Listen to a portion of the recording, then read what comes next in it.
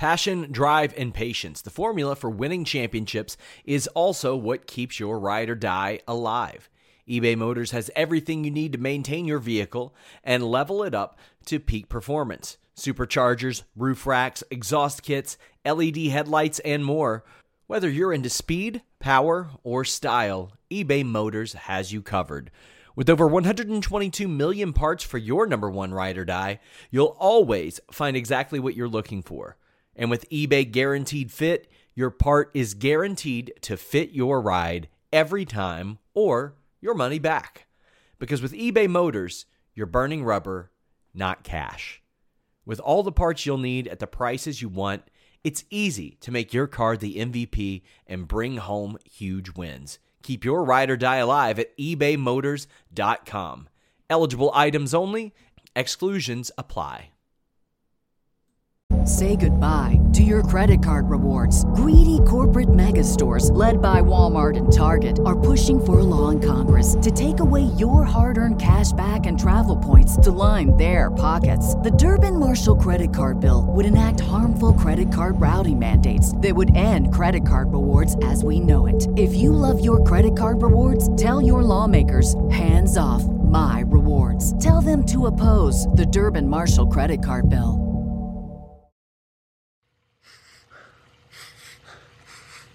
That smells like big money to me. Give them hell, TK! All right, let's go. Oh, boy. No. We got a real No. we got a real big problem. Somebody keeps fucking me here.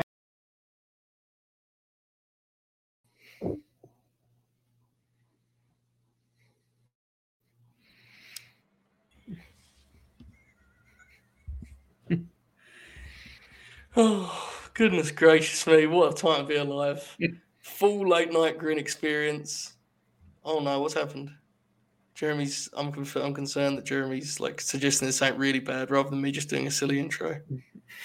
I hope we're live. My head hurts. I hope we are too. My head hurts after doing that for so long. I was worried. You look like actually concerned. I was like, oh no, I broke it. Not actually concerned. I'm concerned that, you finally have power on the StreamYard to kind of run things how you want. And the first thing you do is just play all the clips. Right. Knocked away and stolen by Holiday. Phoenix has to foul. And a pinnacle ball throws it down. Listen, man, I'm used to a different culture. This is Heat culture. Over there, we play 76er style. We'll just waste our times. It's a different thing. I'm going to tweet this link. Jeremy, tell the people why we're here, because I'm so goddamn excited to talk about professional wrestling once again on the greatest YouTube channel on the earth. A second only to Fightful itself, because our main show is on Fightful, so I think that makes it probably better than this channel. Other than that, though, we're the second top channel, excluding, of course, the one that isn't like really a channel that we unlist all of the Patreon videos on. What are we here for? Oh, we're reviewing Survivor Series. Yeah. No, we're not. We're also reviewing TNA Turning Point. Yeah, I'm not doing that. Yeah, you're doing Survivor Series, which is worse. Yeah, that's true. Shorter, though. Did you watch Turning Point? No, Daniel? I did not. It seemed like it was pretty good. Some people seem to be enjoying it, I guess. Nobody actually watched it. Don't lie. What? Turning Point. Oh, come on. Don't say That show started at 10 o'clock Eastern. I was so mad when I found out it started that late. I was so angry. You're a hater. Yeah, I am. I'm a hater for shows that start at 10 o'clock Eastern and don't end until 1. You should try being a bootlicker. I don't want to be either. I don't want to be a bootlicker. I'll be a hater. It is strange that they start so late, though. I tweeted about it, and Joel Pearl gave me a really good reason why they actually do it. Joel Pearl. Yeah, it's Vegas, baby. It's true. Vegas. If you watch that show and the vibe you don't get is Vegas, then what are you doing, right? It's exciting. It's the fight capital of the world, baby.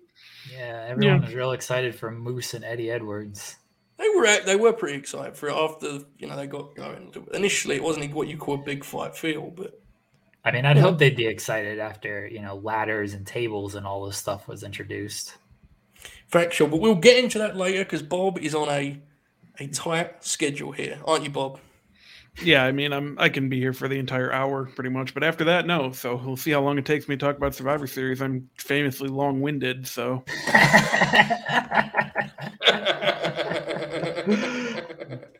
Okay. We're here to talk about the Survivor Series, or Bob is at least. Jeremy's going to join in on that. I am here so I don't get fined. And did you watch Survivor Series, Joseph? Hell no. But I'm going to add inserts. I'm going to do like little drops along the way just to make the content seem more kind of colourful. But I'm excited to hear what happened. I've not been on Twitter or anything. I have no clue what happened. Hopefully they give you guys an Easter egg or two along the way. I hope they didn't hit rock bottom and all that good stuff. Started with the kickoff show, O'Neal. Damian Priest and Shinsuke Nakamura. Damian Priest got DQ'd. What'd you think? Yeah, I didn't see the entire match because I thought the Battle Royal was going to be on the pre-show, so I'm like, I'm going to just skip this because I was playing Mario Party. And who are you playing Mario Party with? Let's talk about Mario Party. I play Mario Party sometimes with the couple other guys I live with. We have a Switch, so it's fun. You live with people? I do, yeah. I'm just not just here by myself with the dogs. I legit thought that's how it worked. I don't know these things. I live by myself, so... Bob, I know you got a lot of notes in front of you. Don't let him hold your analysis, okay? Go ahead. No, I saw the ending though. Like, I don't know, are they turning Priest and then I saw the replay. Like, I guess he just got fed up with Shinsuke and Boogs, and maybe they're not turning him. I don't know. They've been hinting at a heel turn, have they not? He's been more aggressive. We no longer live in a world of black and white. Rather, the landscape has become a canvas of muted grays, where good is indistinguishable from evil, and renegades receive a hero's embrace. It is true. I mean, I feel like the answer you guys were looking for. I'm not gonna lie. No, but he smashed a guitar, man. It's a heel move. So I guess we'll have to see on Raw tonight if he's a heel or if that was just a one-night thing. Survivor Series, obviously the one night where Raw and SmackDown go head-to-head, even though SmackDown is going to be on Raw tonight because... Well, we'll get into that in a little bit. Actually, that was on the pre-show, too, when a limo pulled up and Vince came out holding what looked to be a football, but it turned out to be an egg. We'll get more into the egg in a little bit here because the egg played a big part. And, but yeah, that was kind of my thoughts on the pre-show. I don't usually watch pre-show. Jeremy, any other thoughts on the pre-show? I was hoping O'Neal would just keep going with the review. He did pretty good, to be fair. Yeah, he did go. Now, I will say, all bits aside, I've heard very good things about the opener. The Queen Charlotte Flair, the last kicker, Big Time Bex, the man, Rebecca Lynch. Jeremy, you said you like this match? Yeah. Give me some star ratings, brother. Expand. I don't do star ratings. Sorry to hear that. It was probably about 6.5, I think, is what I would give it. But I like this match because they worked it how I think they should have worked it. They obviously weren't going to go full shoot fight or anything, but they had enough elements to make it seem like they legitimately hate each other, and they were laying it in there. It looked like Becky got her eye messed up on some of those shots, and the post match interview looked like she was having trouble with her eye. And I don't know, Charlotte, how she looks, we'll find out tonight. But yeah, I enjoyed this match. They did what they needed to do. Becky won by kind of cheating, and Charlotte didn't really give a shit. What did you think, O'Neal? Yeah, no, I kind of feel the same way. They it did kind of feel like a fight, which was nice. They weren't doing like a bunch of traditional wrestling stuff. Didn't start with a lockup, which I always appreciate because it's so rare that they don't start a match with a lockup in WWE. Yeah, I thought it was really good. It was one of the two matches that I was really looking forward to, and they delivered. So, you can't really complain about that. And kind of interested in seeing where Becky goes next, just because, well, she's going to face Liv, but, I don't know how long they're going to draw that out for. Charlotte seems to have a path for what's next, and, it's going to be interesting. What is Charlotte doing next? I think, Tony's next up. They're both good programs. I don't know. I didn't see what they did at Survivor Series, but, and this is not me even doing a let it play out or anything. history tells us that the way people are treated during these elimination matches ultimately means like nothing, which is part of the problem. So, Liv and Becky, Charlotte and Tony, they're good feuds, right? Mm-hmm. I think they're going to get Bob and I's friend, the Fiendess, back soon too on Raw because they drafted her, right? Tonight. Did anyone actually draft her? I think Raw did. Raw drafted her. Yeah, I remember getting actively mad that she went below Karrion Kross. Oh, yeah. And, on that front, you can go fuck yourself, Bruce Pritchard. So that's good. Raw's got some players there. SmackDown, I think, is a really strange roster, but if you're going to do it, get Tony Storm over, get Shotzi Blackheart over. So they're good signs. I'm glad the match was good. Still remain a little bit confused as to where they're headed for Mania. Bianca and Becky, I get it. I understand the story, but I don't think it's really the play. I feel like that's where they're going to go anyway, though. So there you go. I definitely think that's the program. Here's the thing. I think there is more juice to this Charlotte and Becky story. They're never going to tell the story this way, but Becky said a few times, she said it leading up, she said it afterward, but Charlotte has never gotten the better of her, never beaten her. I don't know if that's true. I'm sure that she beat her on some shows, but it seems like the big fights, Becky has won all of these matches. I feel like you can tell that story at some point of Charlotte almost being an underdog in the situation. I don't know how much fans are going to buy into it, but at least it'd be something different for Charlotte, who has accomplished everything of this is the one mountain she has not been able to topple, beating Becky Lynch in a big-time match. I think the story would actually work better if she just didn't do that, though. And then you use that to turn her a different direction. Does that make sense? Yeah, that's fine, too. Oh, no, absolutely. So what you're basically saying is use that truth to tell some kind of story. Yeah. I don't think the best story is Charlotte overcoming that. I think the best story is her failure to overcome it, making her completely reshape. Which I think, look, I'm not trying to be a dick, but it's probably time for Charlotte to get a new lick of paint or something different, right?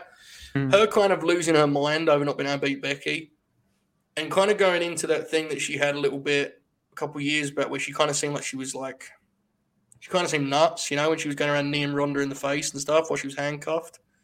She's screaming all the time, just fucking hitting natural selections left and right, doing moonsaults and hitting people with her elbows. Yeah, she's got to stop with this moonsault. It sucks. Yeah. I think there's something to be done with Charlotte is what I'm getting at. But there you go. Oh, I agree. And it doesn't have to be, the story doesn't have to be her overcoming Becky. I just think you can lean into this story more and just do something with it. Just so it's not just Charlotte's the champion all the time. And that's all she does is has the title or chase the title. You can do something different with her based on this story. Because I think Becky is trying to push it because Becky's really good at this. Big time Bex. Yeah, whether or not they listen to it is a different story. Fair. Bob, anything else on the opener? No, I enjoyed it. What was next, Jeremy? I don't know what the card was. The men's 5-on-5 elimination match. This match sucked. What'd you think, O'Neill? Yeah, I mean, I didn't really get super into it. Kevin Owens just kind of abandoned his team because he's allegedly walking all the way to Jacksonville as we speak. Yeah, I don't know.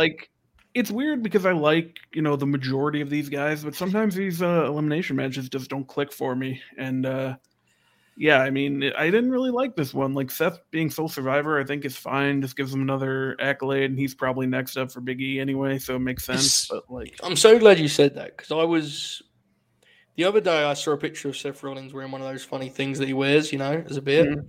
It's called clothes, Joseph. I was like, this is close. If only he had another hollow achievement they could list by his name, He did. He was a sole survivor last year. No, but I was looking and I was like, what if he had another sole survivor victory? Then maybe I would care. That makes sense. Yeah. So they figured it out now. I can't wait. I'm so excited. And the sole survivor thing in general, is weird to me because really, who cares? Who remembers it after the week after the event? Orton's done it 3 or 4 times. I don't do care. It last year, Jeremy. He sacrificed himself last year. Oh, right. Whatever. I don't care that he was the sole survivor. I think it was smart to have him win just because he is next for Big E, and You want to try to make him look Yes. strong until he beats Big E, and then it sucks. But that's why, like, him winning, I was fine with it. Soul Survivor or not, I'd rather him be a Soul Survivor than the other guy also surviving with him. I mean, really, Jeff Hardy winning would have been good as well because the crowd really still likes Jeff Hardy, and Bro, that's crazy, man. they do nothing with him, and he's still like the most over guy on the roster. Yeah, because I mean, it feels like he could just have a program with Roman, just like He could walk one. into a program with Roman and it'd be fine, even though Jeff hasn't won a match in decades. Just do the one match at day one and then move on to whatever you're going to do at the Rumble. Like, people would love it. I'm not dismissing it because it's awesome, and that's like I always say the skill of professional wrestling is connecting with people, and Jeff's always done that so well. But like, do you guys fully get it? Because I have to tell you, I have no understanding of it at all. It kind of fascinates me. Like, I get what they like him, but he's legitimately like a top 5 most over talent for them. It's kind of wild, right? Yeah, I mean, because he's a champion from the 2000s and stuff. That's their whole roster. Yeah, I mean, Edge is kind of the same way. Like, Edge was, look, whether you like Edge or not, he worked on top of their cards for a long time. It's true. He main evented WrestleMania. He was, Jeff had like a couple years where he was a top guy. The rest of the time, he was more over than his push. It just interesting. I'm not saying it's wrong or anything. I'm not even like dunking on it. I'm just like, me personally, if I was to really start watching the Fed full time again, one of my main things I'd like to see is definitely not a big Jeff Hardy push. But their audience definitely wants another big Jeff Hardy push. So give it to him, I guess. I don't know. I think they should give it to him. Listen to your audience. Like, yeah. I mean, it might not be. I have no issue with Jeff Hardy, and the fact that like he actually is over makes me want to see the push. Yeah. I'd rather them push Jeff Hardy than I don't know, whoever, like the other guy that was in the final 3 of this match, who the crowd doesn't care about and sucks. Exactly. See, the great confirmed shoot often says, and this is factual, it's really hard to hate someone when they're over. It's factual, right? Like, I can think objectively that a world title run for Jeff is kind of dumb, but if I watched it and the people were into it as I think they'd be, I'd probably like it, It is what it is. Yeah. Anything else on the Survivor Series? Well, I just think, of the 9 eliminations this match, 3 of them were count out, and you probably don't have to do that. Like, they're so afraid of just beating people. The Lashley McIntyre double count out sucked. So I don't care if like one of them gets counted out, like Lashley gets counted out. You don't have to pin him, but like doing a double Bob's there. phone going off. Is very it? frustrating. Yeah, knock it off, O'Neal. Be My professional, Bob. We give you the big spot review in this show. But Confusing yeah, very no, much. it was too many countouts, I think, and like if you don't want to pin Lashley, you don't want to pin Drew. I mean, sometimes you just have to do it, right? Like, because the double count out there it's dumb. Yeah, that's fair. What's next? I don't know. What was next, O'Neal? I think the Battle Royal was next, but do we want to talk more about the egg first? Because go ahead, do the egg. Yeah, so like I said, Vince had this big egg. Everyone came and celebrated when he showed up. Shit rules. He took it into his office with him and had it on display all night, kind of explaining to Roman that, it's an egg from Red Notice, but it's the actual egg. It's not a prop. It's valued at $100 million. Big deal. I was also trying to tell Joe this last night, and he, I don't think, believed me. Can confirm. What, there was this egg, and he just didn't believe you that there was this egg? I didn't understand. I got like a 90-minute nap during the middle of this show, and I woke up to multiple messages of just people being like, this is fucking the worst thing ever. I didn't really understand what I'd missed. And then I asked Bob, and he explained in great detail the egg, and I was like, what the fuck, Bob? What are you talking about? And it's true. All of it's true. All right, let's get into the egg here, Neil. So he's got it. He explains the Roman's $100 million, and then later in the night we find out that make it make sense, O'Neal. They're not. I'm just sorry. Okay. You can carry on. All right. So then later in the night, it's just stolen, and so tonight on Raw they're gonna have a whodunit. The SmackDown roster is gonna be there with the Raw roster, and Adam Pearce and Sonya Deville are gonna question everybody. Let me tell you how fucking excited I am for this shit. Dude, I'm so excited for this.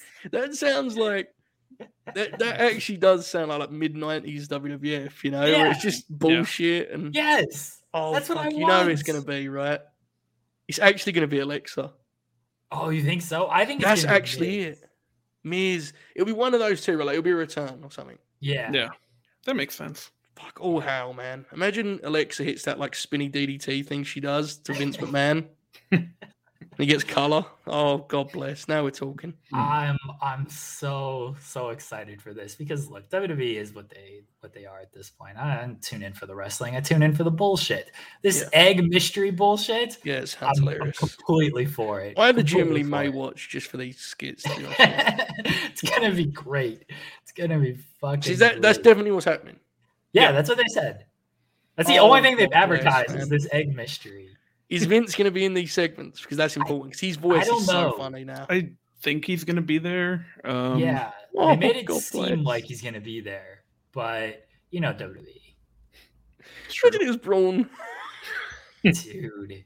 Braun What if- Strowman. I'm fine with that too. I'm fine with that. Yeah, Kylo Undertaker come back as Eggman. Yes. I'm fine Oh, with that's all good. of this, That's really man. good. Yeah. Yeah. This is like peak WWE nonsense. I'm here for it. He is. I I'm actually here for it. unironically agree. Like, just give me this whole shit every time. You know? Yeah. Yeah. I tweet- Why not?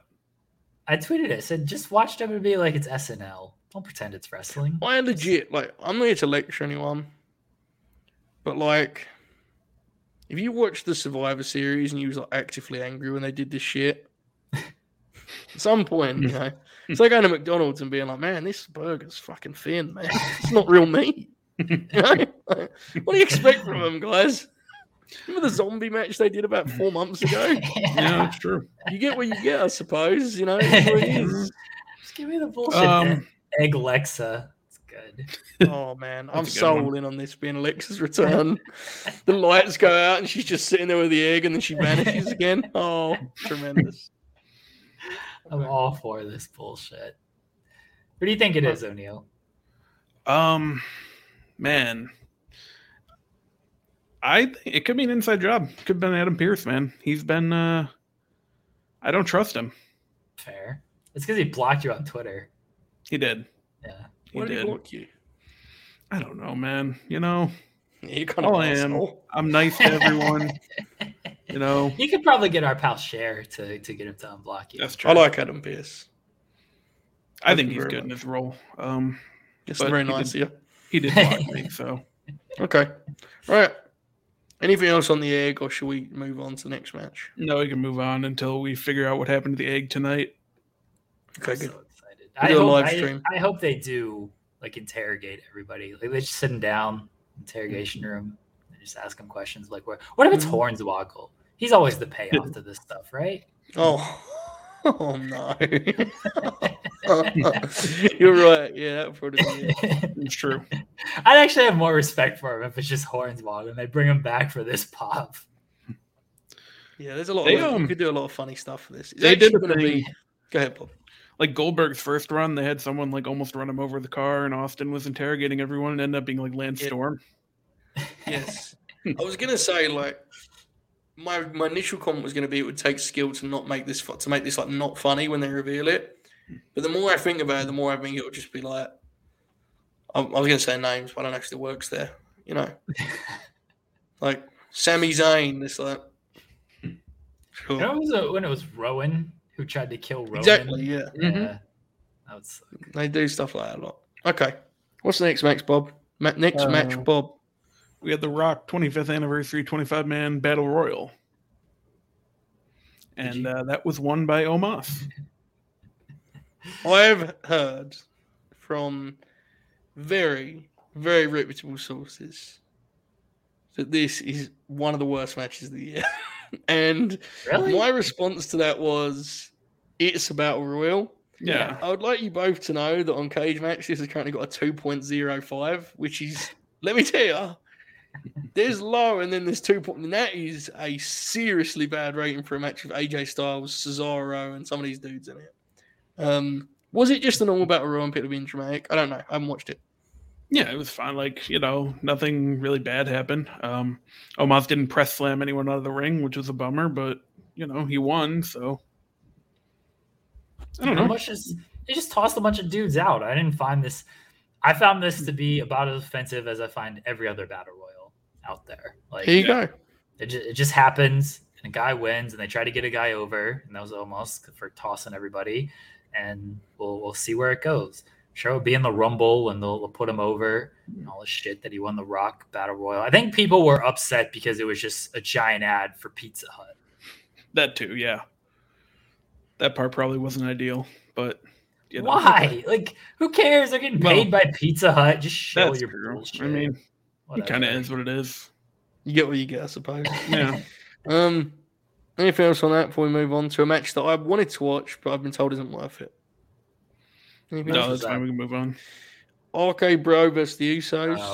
Oh. I kind of expected this would rule. Yes. Was my guess, and because I was kind of around a little bit when this one was on, and there was tweets saying it was actively bad, and then apparently the finish was great, and everyone was just like, it was fine.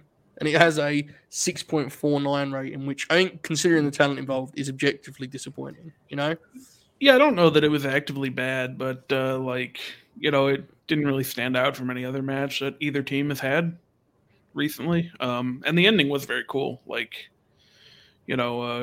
They did the RKO from the Frog Splash. And that's cool. I mean, you could kind of tell it was coming because they stayed on the one camera for a long time while Randy kind of got in position. But it was a cool ending, I guess, and inoffensive match for the most part. It probably could have been a little better. Jeremy?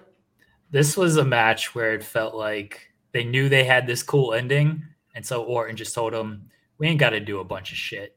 All everybody's going to remember is this ending. Yeah. And so that's what they did. The Usos are fascinating in that, I think they're objectively awesome if you just watch their, mechanically what they can do.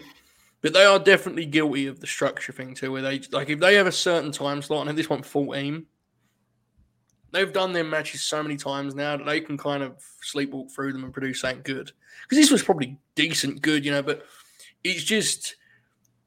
Again, it's hard because I didn't see it. So I'm not trying to criticize it, but it's probably high time for someone to mess around with the way they do their formula, is what I guess I'm getting. Because I watched their match with Street Profits a couple pay-per-views back, and it was good. Mm-hmm. But the first half of it, you could tell they were just kind of waiting to get to the exciting stuff. Yeah.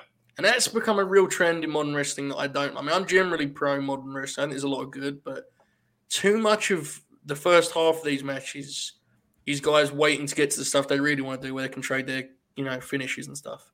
Usos used to be great at avoiding that. Last few times I watched them, it wasn't the case. What I read of this sounds like that. So, I don't know. Bit of a shame, but there you go. This next one has got a 3.51 rating. Seems bad. Team Raw versus Team SmackDown. Yeah. Survivor Series. I mean, that kind of goes back into what I was talking about, where, you can like a good amount of the people in the match, and just the elimination format is so hard to nail down. And I think they even did some good things. I think Liv and Tony were positioned well for, if they're the next two up, and Bianca winning is the right call, I think, just even if she's not going to be back in the title hunt, which she probably will. But, I think, that was the right call. But, yeah, some of the middle stuff, it felt like they were trying to do too much, and the crowd just wasn't engaged, and it just kind of became a mess for a while there.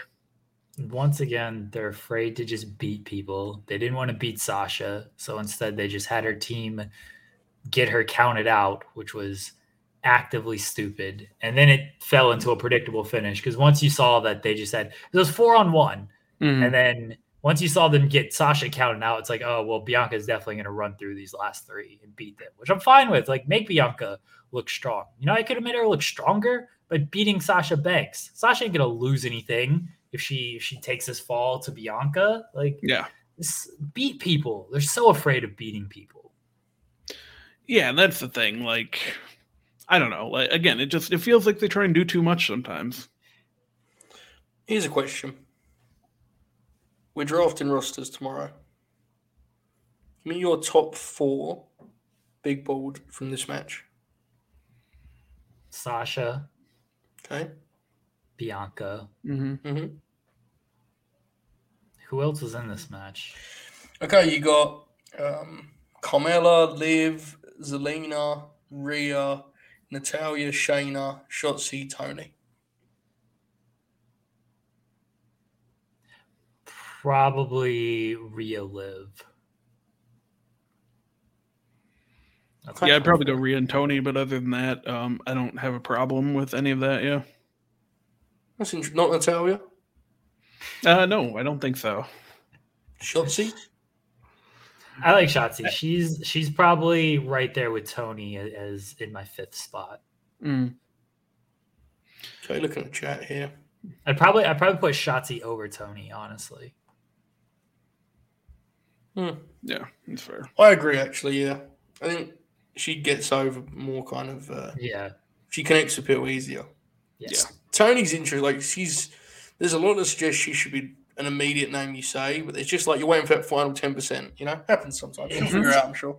It's not even totally her fault because I'm not sure. Like, she's been so stop-start. Even on NXT when she returned there, it's been a lot of stop-start with her. So I'm not even sure it's 100% her fault. Hopefully, now she's in a program with Charlotte. We'll see where that goes.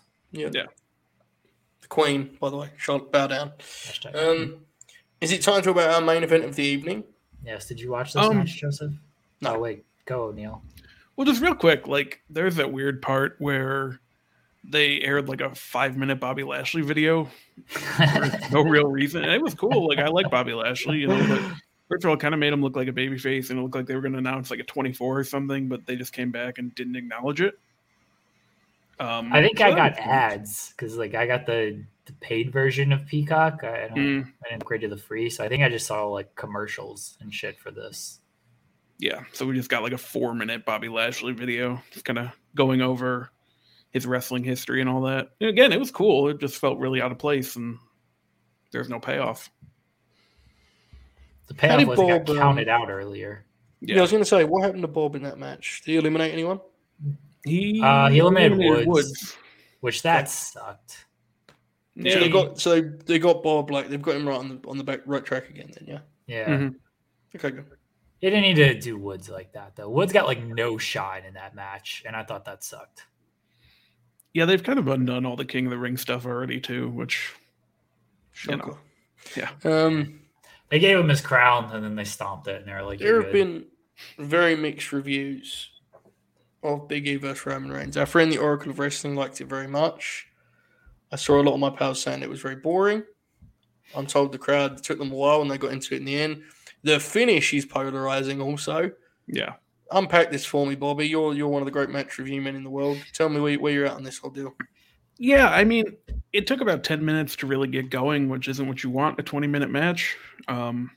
And that's kind of, the crowd was a little worn down by that. And yeah, I mean, once it got going, it was very good. And I liked the final, half of it. But yeah, they kind of did the standard Roman stuff to start where he's like, talking to the crowd, talking to Big E. And again, you can't really do that in a setting where there's actual fans there. Because it just doesn't resonate. Like when you're in a studio, basically, just faces on screens, whatever. He's mic'd up better. But like I told you after SummerSlam, like if he's doing that talking stuff and you're in the live crowd, you're sitting there with no idea what's going on. Yeah. So that doesn't really work for me. I liked, I guess, because there's been a complaint where the Usos have just continually gotten involved in this match. He hasn't been able to win without them. I'm glad he was able to win without them, but this is probably not the time I would have done it. Yeah, probably switch it, right? Like he would use them here and not use them in months prior. Yeah. Yeah, maybe like don't use them against Cena. Yeah, absolutely. But yeah, overall I liked it, but a lot of that's just because I like both these guys. But I do agree that Big E probably could have won. Like, again, you don't lose anything by having this match be lost, and Roman can just go explain it away on Friday. I think Jack talked about that the other day. Just have him go explain it away, and he can do it. He's good enough. We'll talk about the finish and when Roman will eventually lose in a moment. I know you're not a star rating guy anymore, Bobby. Retired. Give me like your gauge, though. Where roughly would you be on this? I'm genuinely interested. I'm not trying to be a dick. Oh man, like out of 5, I would probably have it around 3.25. Like. Because I liked it enough, but just a good match. Yeah, exactly. Right. Jeremy, before we get into the big picture stuff, where are you at on it as like just a meat and potatoes match? That was good. I thought Big E was really good. I mean, I said beforehand that he should have won this match. And like when he was firing up after those Superman punches and everything, I was like, oh man, put this dude over. I don't give a shit. Like, Yeah. he should have won this match. I stand by that. I thought, like, we know Roman is Roman, and like they're gonna keep him where they're going to keep him.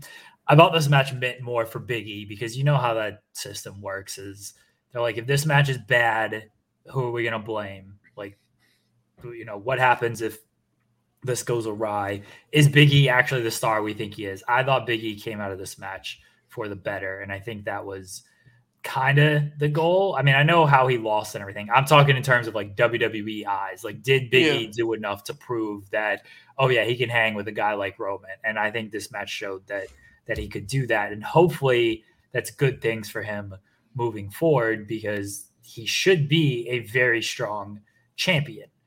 He should beat Rollins. I'm very scared that he's not going to, but he should keep going forward as a champion. He's lost 5 times since he's won the title. I assume meaning like tags also as well, I guess. Yeah, he didn't get pinned in those though, did he? Right. Like, I guess I get what Dave's saying. Roman's kind of an outlier in that he doesn't really do those tags, right? Yeah. So I get the point. Where are you guys at? Oracle talks about this a lot, and I actually agree with him. And again, I haven't watched the last couple, but before that I watched. Roman is objectively like a more dynamic character as a heel, right? Like he's like, whether you like the current story now, they've obviously run it probably a little long, but he's very good at it.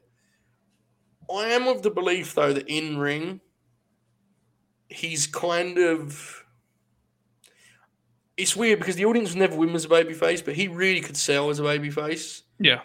And I didn't love Roman Reigns in control as the heel when I watched these big matches. No, this was an issue I had during this match. Is he does a lot of the WWE trope heel bullshit of, hey, let me put you in a headlock, 3.5 hours into this pay-per-view. And it's like, nobody wants to watch this shit.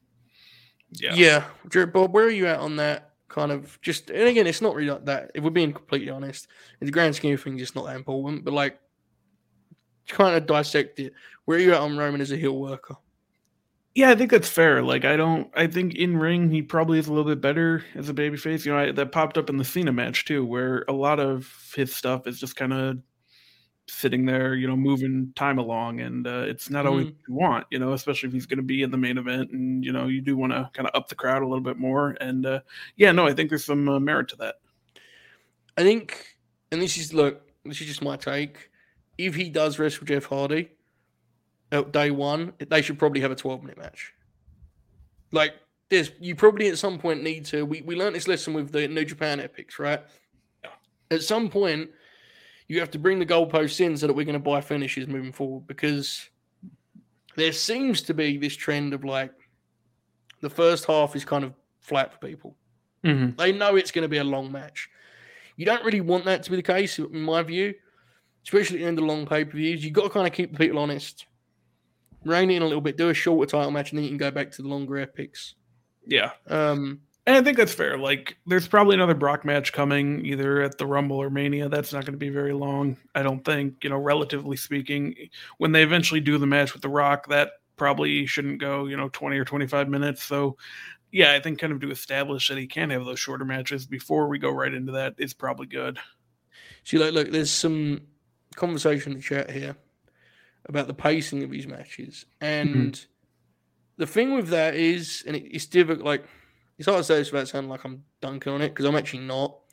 But, like, in that promotion especially, like, their take on storytelling is just like a slower pace, which they aren't always actually telling any kind of story, or they're just kind of, like, Triple H is the best example. He would do this consistently, right? Like, 25-minute match, psychology, telling stories. And it's like, sure. Whatever you say, pal. I think the best ones that I've seen Roman have, I remember the Cesaro match where Cesaro had the arm. He worked the arm and Cesaro sold it great. I think he needs to have some kind of target or some kind of, something that he can lock in on rather than just stalling, basically. Yeah. But that's whatever. I also think Josh is wrong about. I loved the first Uso match, and I think they've probably fallen in love with that a little bit as a genre. Yeah. Now, the finish. Jeremy, I like the way you put that about Big E, and because I think there's a lot of truth to what you said. As much as we all love Big E, there is something to be said for being opposite the top guy and how that looks and how it feels. The big question coming out of this is, who is going to be the guy to beat Roman Reigns, and will they stick the landing? I do not watch the shows, so I cannot tell you whether it's good or bad still. I think that we can all agree in theory Roman Reigns as a long-term WWE champ is like fine. Right? Like there's something to be said for it. The key is who is going to beat him and is it going to be worthwhile? Without that, it's just a heel winning forever and ever. Right now, as of this very moment, Jeremy, who's beating Roman Reigns in your opinion? Like what I think they're going to do or what they should do? Let's start with what you expect and then we'll circle back to fantasy booking. I fully expect a Heyman turn and Brock gets the win. And then you flip, you have Roman as a babyface. Yeah, like that's what I expect out of all of this is Brock ends up being the one to dethrone him when Heyman turns. Bob? Yeah, I think I would also agree with that. Like, I think that's what they're going to do. That's not necessarily what I think they should do. I mean, I would obviously have a lot of interesting mixed emotions about that. But, yeah.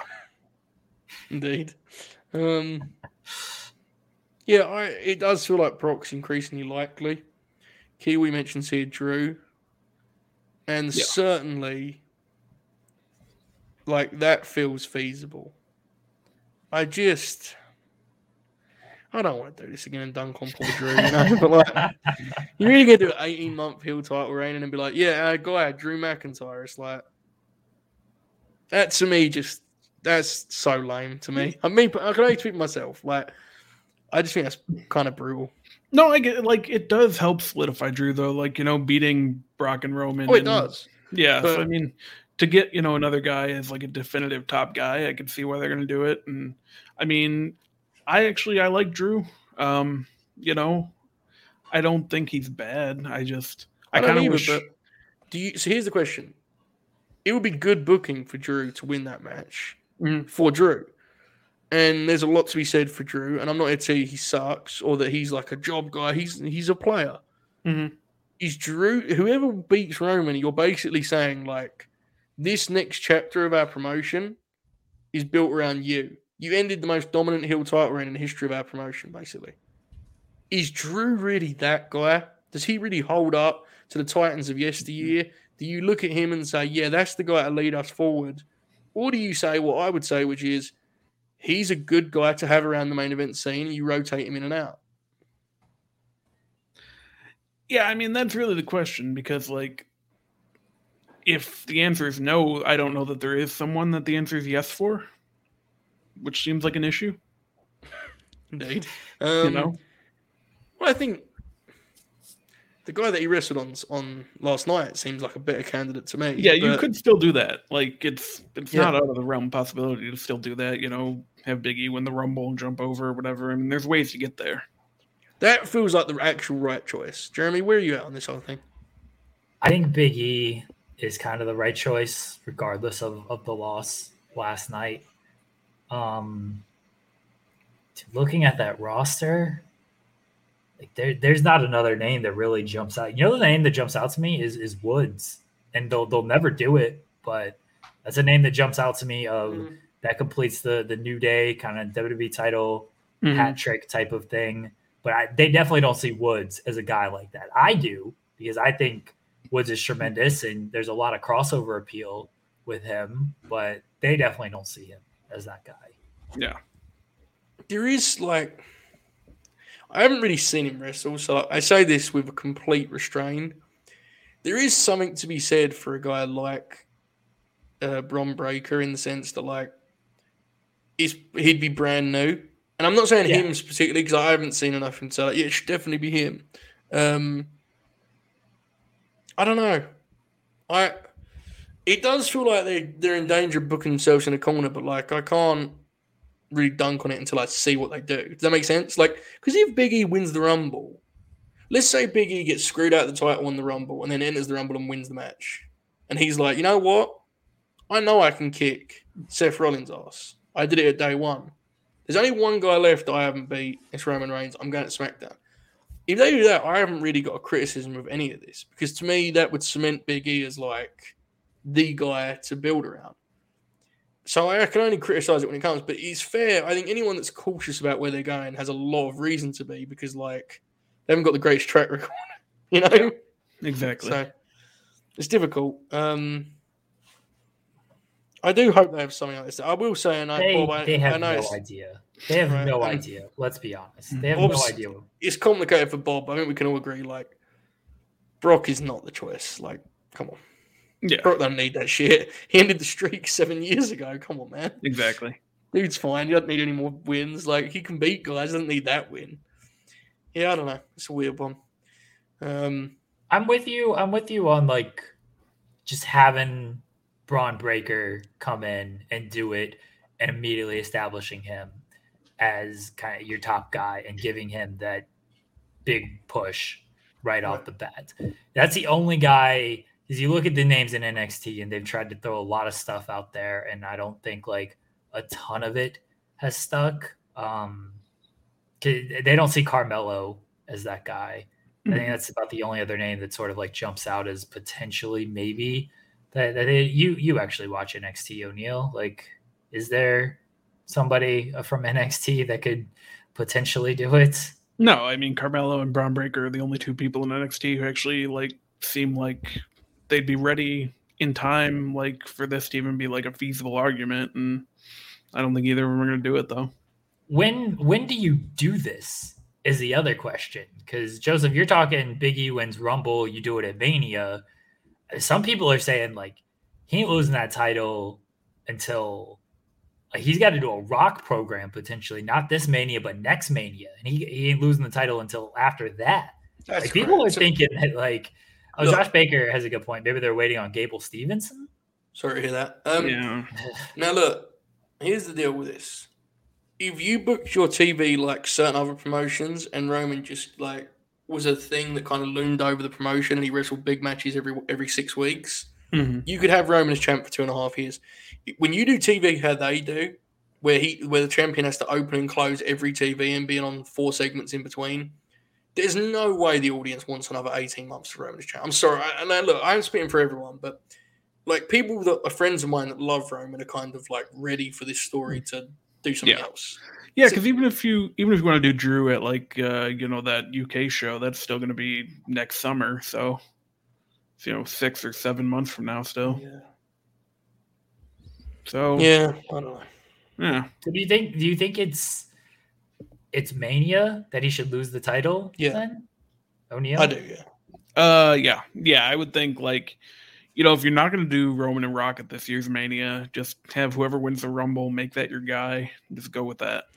The Rock thing is so hard too because, like, if you can do the Rock match, you do it. Like, it's obviously mega, but it's also a pain in the ass because if you're waiting to get to Rock, like, Rock can't really beat Roman because then it just makes your promotion, like, it makes the roster look even worse, right? Yeah, like, he beats everyone for 3 years and then Rock comes back after a decade off and beats him. It's like, to me, that sucks almost more than any of it. But then, alternatively, if Roman beats Rock, it's like, so then what have you waited for? Maybe that shouldn't be the title, is what I'm getting at. Yeah, that's the thing. I think if you're not going to do Rock and Roman until next year's Mania 39, you don't need to keep the belt on Roman that long. And that program never needed a belt. It was like never about the world title. It's just. It's a marquee match and it looks good on a marquee and on a poster. And yeah, there's obviously a story there, family and blood and everything. Like, it's not like it's just looks good on a poster. There's some actual meat to it and everything, but it's certainly the meat is not, hey, it's for the title. The Rock's coming back to dethrone this person and take the title back for his family type of deal. How you listen to a lot of interviews, Jeremy, how real is the kind of lingering question of Roman's future regarding what else he'd like to do with his life? Because I don't know how old he is, but he's been a top guy in WWE now for legitimately like 7 years. And if he wants to act, I don't think anyone could begrudge that. Like, you can go and do it. Is that a real thing to discuss? So Roman is 36. So it's not like he's he's really that old. He did say, and this was very curious. I'll actually find the exact quote. I don't want to misquote him on this. I mean, he was on Fallon. 36 is. I mean, he looks incredible, and it's certainly old, but it isn't like if he wants to be a leading man, I would guess he's going to probably make that move like relatively soon. You know? Yeah. So here is the exact quote. It was on. It wasn't Fallon actually. It was Michael Kay's show. And he was asked about going to Hollywood. He said, "We'll have to see. I think there are going to be some moves made here pretty soon. There's always speculation with contract talks. That portion of it is my business. People who dive deep enough, I'm sure they can uncover and turn enough stones to figure out the time frame. That's something I want to dabble in and gain more experience. I want to use the tools I've learned." So, and then he just talks about like transitioning to Hollywood, and he says like it's a young man's game. You know, he's taking a lot of bumps and everything, but he feels he's done enough in WWE that if he goes to Hollywood, he can be successful there. This stuff about like there's always speculation, but contract stuff, and if people can turn enough stones and figure out time frame, makes me believe that this contract is kind of up sooner rather than later. And when it is up, there's going to be something worked out to where he's more on a part-time role. That's exactly it. He could easily demand the Brock contract, right? Yeah. And, you know, he's going to be, I think, very highly of Roman as a performer. He's going to be a fascinating piece of wrestling history when he does become one of those guys, and we can kind of look at his full-time run front to back. Because, like, good lord, what a weird, interesting time he's had. I mean, he's main evented like 5 WrestleManias, and 4 of them, the audience decided before they started they didn't want to watch. Like, he's had one of the strangest careers you could ever imagine. And I think a lot of it isn't his fault. He's incredibly good at what he does. It's just been weird. And in a lot of ways, he's kind of the face of much fan resentment. Say goodbye to your credit card rewards. Greedy corporate mega stores, led by Walmart and Target, are pushing for a law in Congress to take away your hard-earned cash back and travel points to line their pockets. The Durbin-Marshall credit card bill would enact harmful credit card routing mandates that would end credit card rewards as we know it. If you love your credit card rewards, tell your lawmakers, hands off my rewards. Tell them to oppose the Durbin-Marshall credit card bill. This is the story of the one. As head of maintenance at a concert hall, he knows the show must always go on. That's why he works behind the scenes, ensuring every light is working, the HVAC is humming, and his facility shines. With Grainger's supplies and solutions for every challenge he faces, plus 24/7 customer support, his venue never misses a beat. Call quickgrainger.com or just stop by. Grainger, for the ones who get it done. Which is kind of fascinating too. And again, that's not on him. It's just is what it is. But he'll be interesting in that regard. It's something to think about. If he is going to be a part-timer soon, though, as Cheesenet said, they better get ready to do whatever they got to do, because, you know, him just keeping the belt and going and doing movies and shit and going full Brock would be incredible. So there you go. Yeah. Yeah, that's a conversation worth having too that I was actually having with Jack Crosby the other day. You know, what does it look like if Roman goes and acts, or Becky and Sasha go and act? If you lose 2 of those 3, you know, who's next up? And there's not a clear answer, which not great. I mean, women's division, they at least have Bianca. Yeah, Bianca at least comes in and fills one of those roles. They had Rhea for a bit, especially after the Rumble. Women's division. I feel like the women are you'd be easier to rehab the women that are kind of floating right now. You know? Yeah, that's fair. The men, it's more challenging. Yeah. They've beaten Montez Ford's interesting. I don't know if they see Montez as that guy. I don't either, but he's interesting to me, you know? Yeah. Something to him as a player. I'm with you. I've always thought Woods could do more. He'd be fascinating as an actual full-time top guy. Just be interesting to see what that looks like. But I don't know. I mean, their approach to it is probably we'll just, cross that bridge when we get to it. So we might as well do the same as viewers. But it certainly is an interesting time in the World Wrestling Federation. Now, I would like to make this a new bit that we only do when Bob has to review WWE shows. Right now, I would like everyone in the chat who watched the Survivor Series to give it a mark out of 10. Jeremy Lambert, you go first. What would you give the Survivor Series? I like 2 matches. It was too long. I'll give it a 2. 2 out of 10. Yeah. Bob? I mean, I did like 2 matches as well. I'm a big Omos guy, so I'll give him that one also. I think it was too long, but they do have me at least a little curious as what this stupid egg stuff's going to be. So I'll go 4.5. It's fine.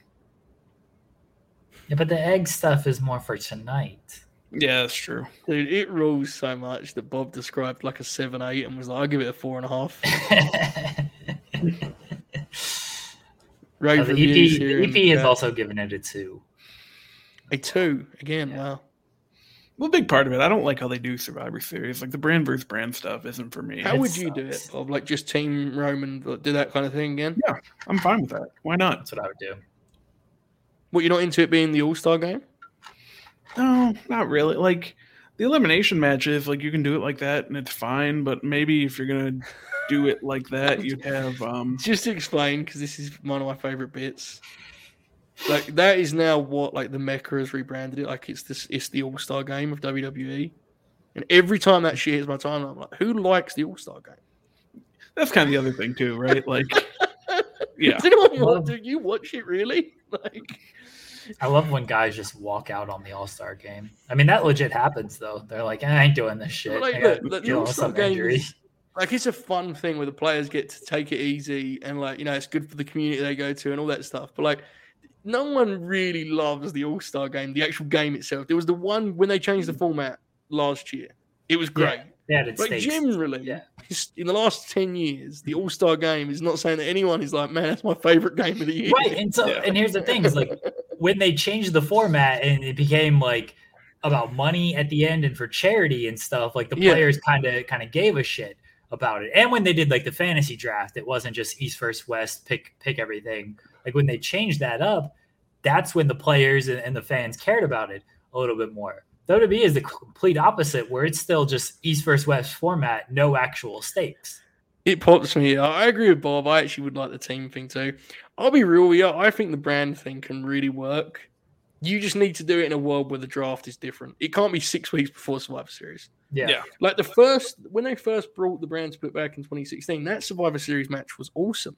Because you knew what brand everyone was on, because they'd only just got those. Like, they hadn't been on brands the whole time. You need to change it so that you have trades that we can kind of make note of, rather than just doing one draft every year where you switch the whole roster. It's confusing, it's dizzying. Make us relate wrestlers to their roster, and you'll have a better case, I think, in the grand scheme of things. But that's just me. You know, I like that. I'd do pick teams. Don't do that champion versus champion stuff. Do the champions pick their teams. Like, give Big E a team, give Roman a team, and he gets to draft. And you know what? He can draft from SmackDown, so he could draft Kofi and Woods. That's safe to that. Yeah. Because I wonder how much differently we're talking about this show if it's, you know, the Bloodline and 2 other guys against, you know, New Day and 2 other guys in the 5-on-5 match. You know, like the 5-on-5 is kind of fascinating because, like, I don't think I'm talking out of turn to say that most of them are bad. Like, historically, like the original ones are terrible. Yes. The best ones, generally, other than 2016, which I adore, the one I just mentioned, the best ones are the ones where they have a stake and a story, right? Like, so the one with Dolph comes to mind.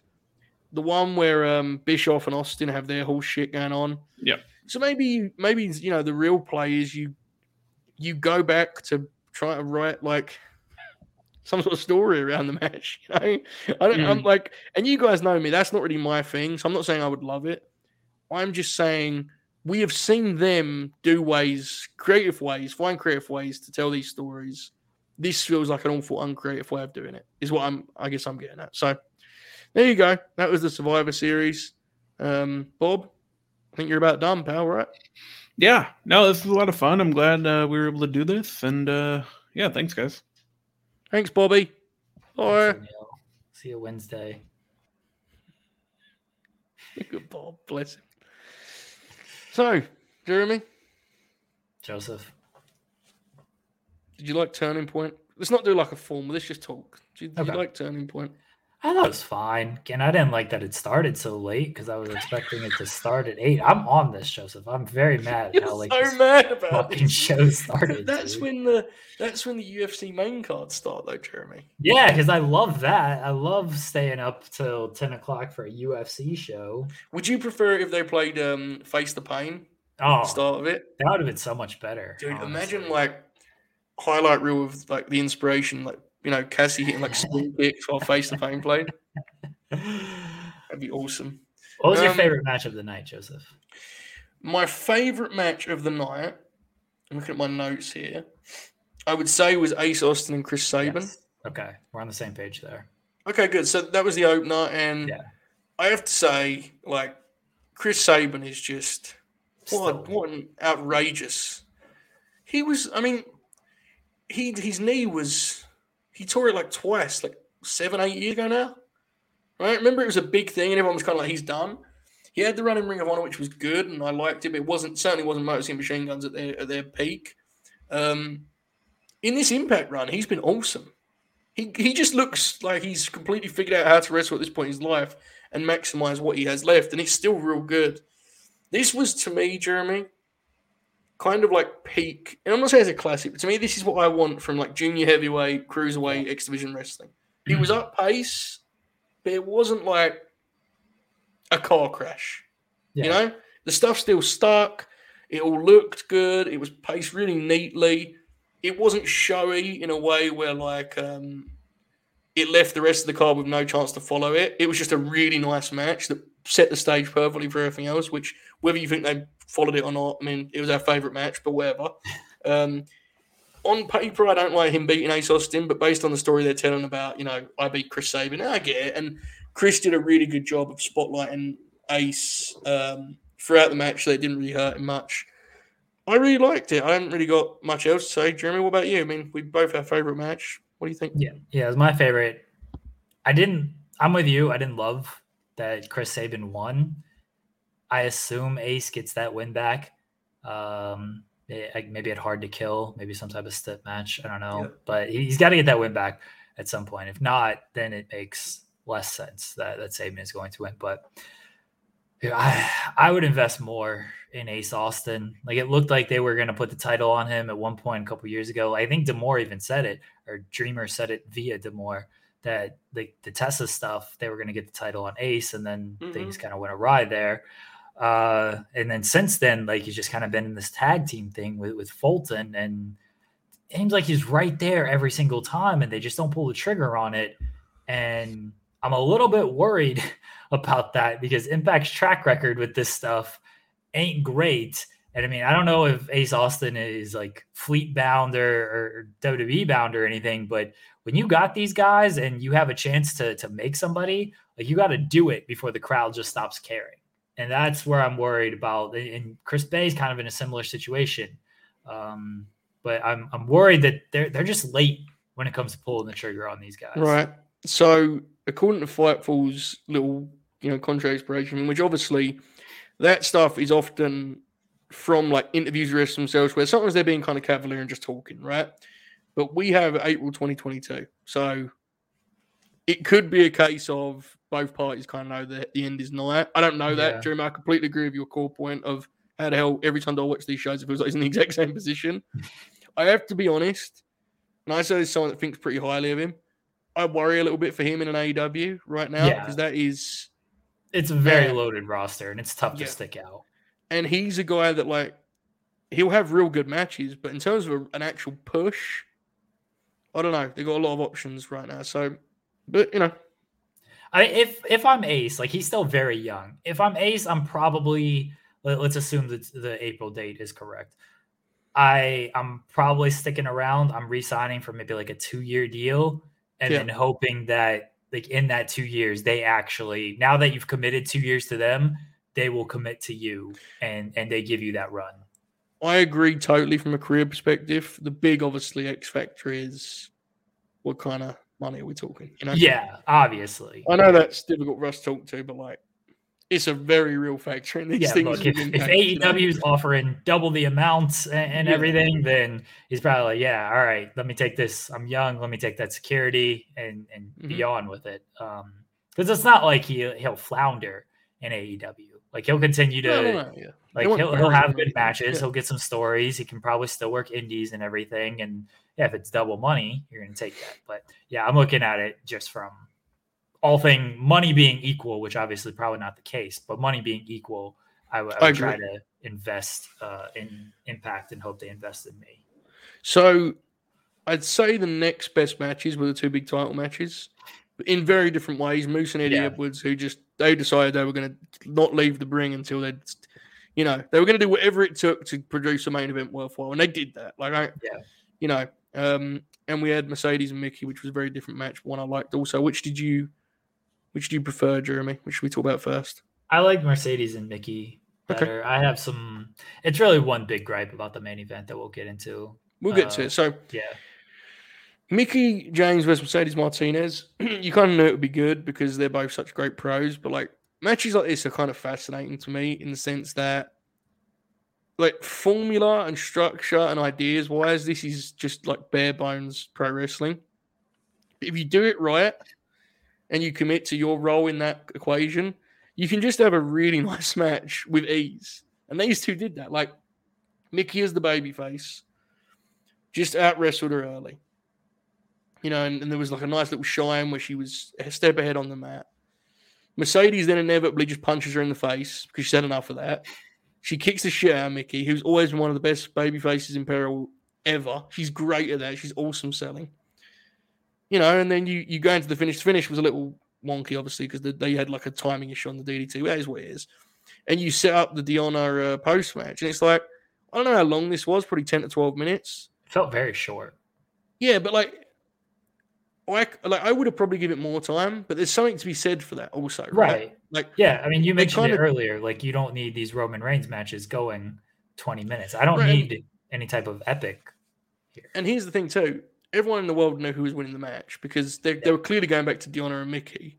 And Mercedes, as far as I know, is just coming in and out. As far as I don't think she's signed officially, is she? I mean, I hope she is. Mercedes, no, I don't think she's officially signed either.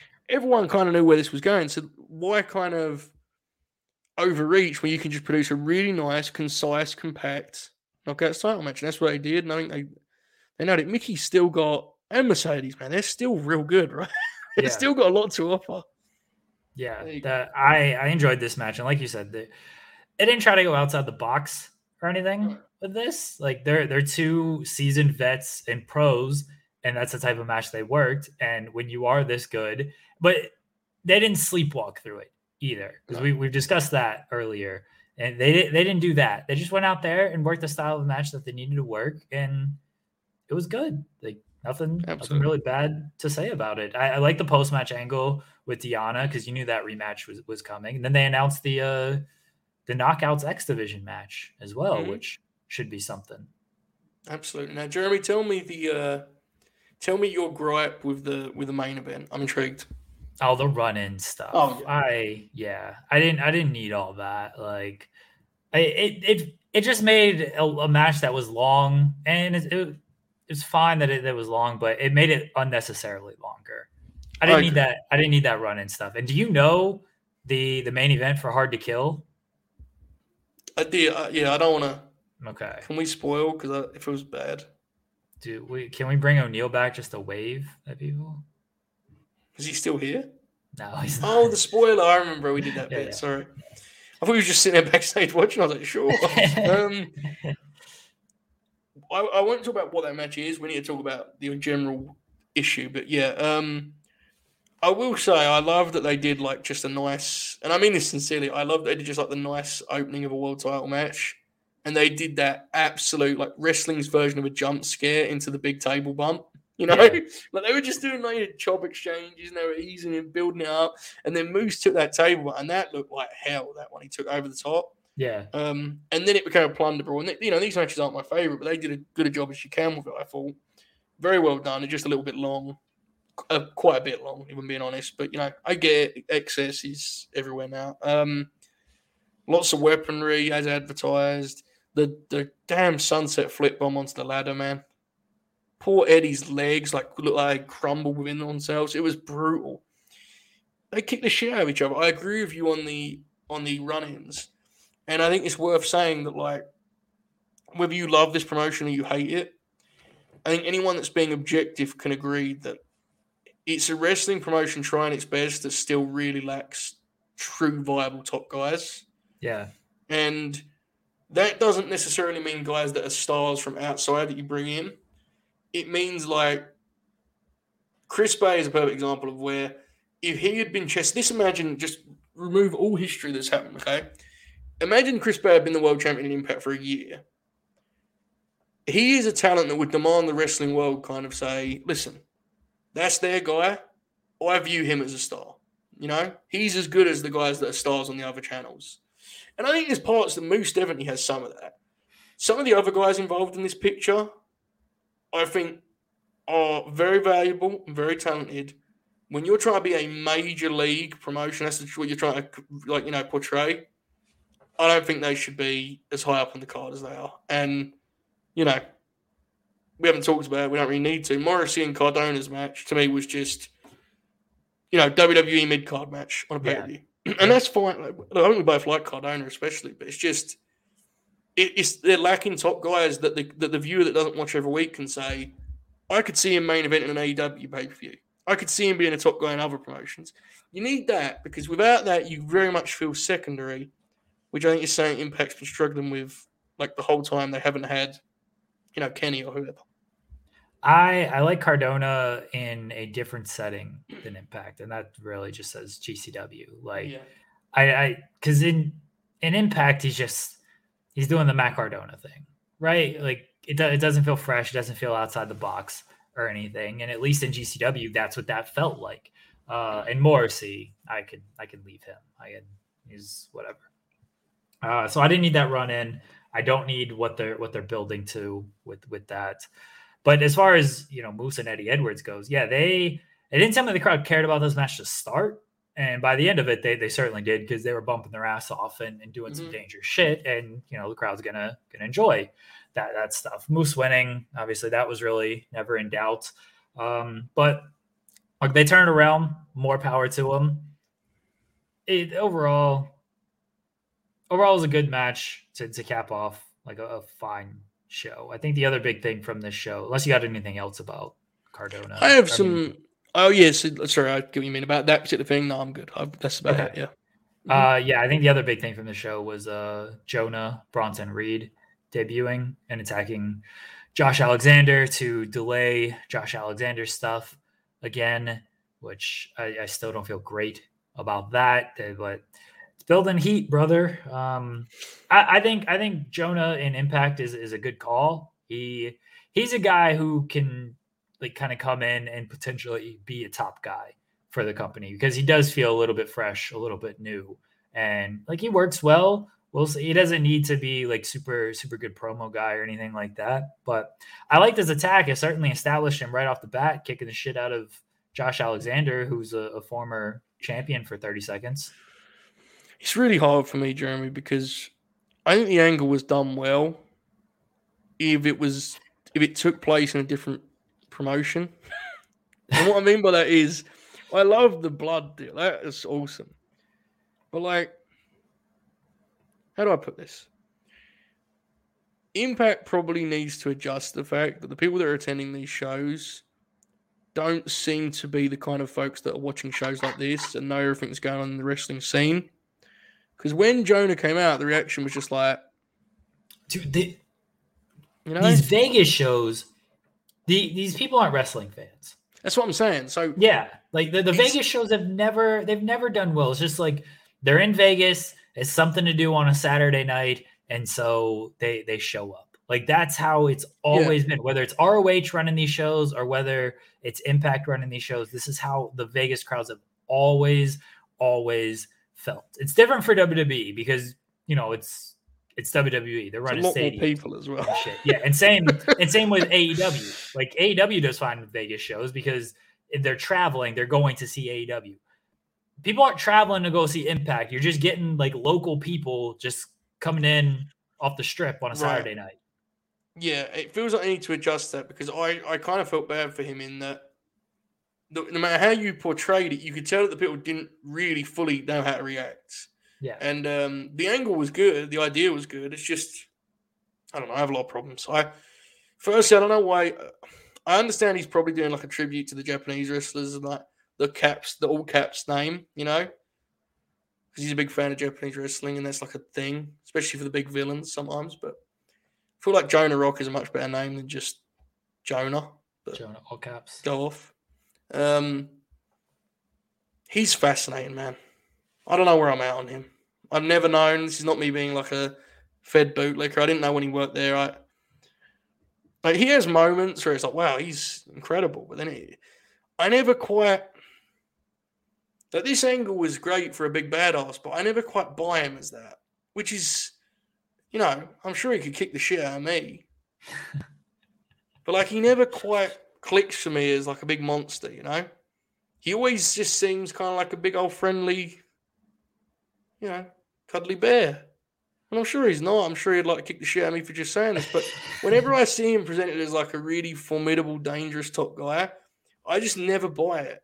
And that's like, I don't try to be, he seems like a really nice guy. Do you get what I'm saying? Yeah. I don't get any edge from him. Like it frustrates me. And I think that's obviously what he's going for here. And we will see if he'll be able to kind of pull it off. Because based on the interviews I've listened to, this is something he's wanted to do.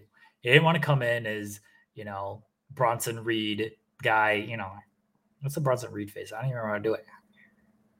Yeah. That he didn't want to do that. People wanted it. So you got to give people what they want, Joseph. He didn't want to do that. So he wanted to come in as you know, an ass kicker type of guy with an edge. And I thought they did a good job establishing that off the bat. I mean, we will see where it goes and if he can keep that up on a weekly television. But I thought it was a good start for him. And we'll see where it goes. The booking was it's his performance that I'm kind of iffy Fair. on. Not even in this present, just generally. But I'll give him a shot by not watching the television weekly. It's a good pickup, nonetheless. What else happened on this show? Like the Good Brothers match where they were like, they just won in like 2 minutes. Match was so strange because they started off by like getting 30 seconds of heat on Machine Gun. And they reversed the heat to Chris Bay, which is what everyone expected them to do, and then you build to Hikalao's hot tag. Which they kind of did, but then they reversed it back again, and they instead built to like a big man clash between Gallows and Hikuleo. And then they did a Chris Bay hot tag, which fed directly into the finish, which they seem to win every match like with some kind of, you know, that's what they're going for, like Striker put it over that way. Yeah. But like, Striker on the... It's like Gallows pulls Chris Bay's leg and Machine Gun goes over and hooks him and pins him.